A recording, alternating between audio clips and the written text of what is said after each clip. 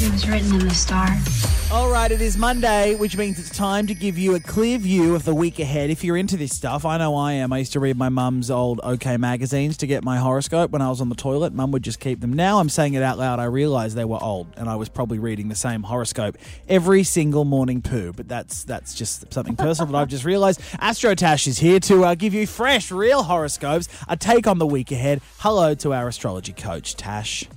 Hi there. I like the way you refer to it as this stuff. Yes. Well, no, that's not what stuff. I... It's No, good stuff. no, it is good stuff. Hey, we've had you on for a year straight. We love it. It is good stuff. Oh, thank you. Love it. Thank you. And we get so many messages saying, can I come on with Tash? Can I get a free horoscope reading? So that is what we're offering now on 131065. Call through. We'll give you a reading for the week ahead. Tash, the callers just need to know their main sign, right?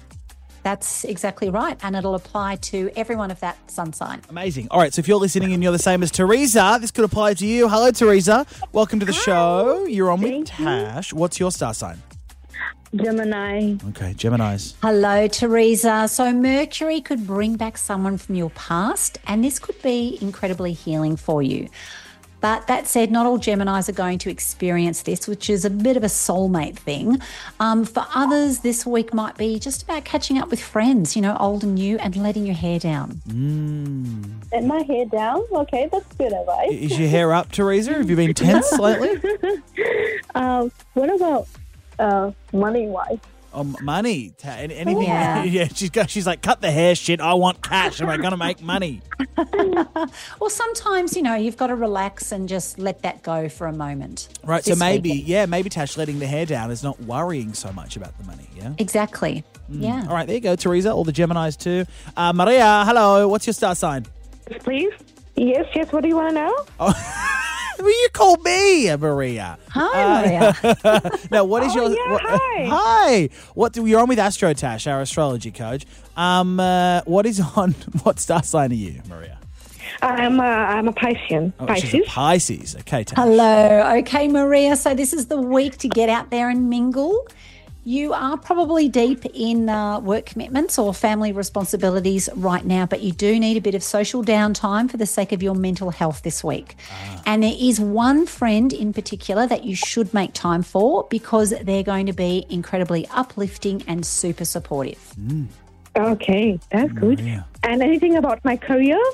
Oh, anything career-wise? Well, I think, you know what?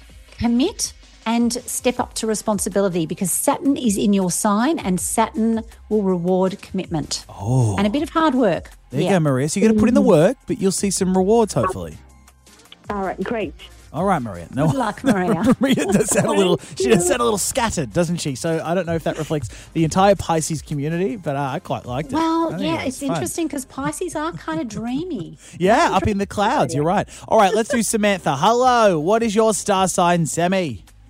I'm a Cancer. Okay.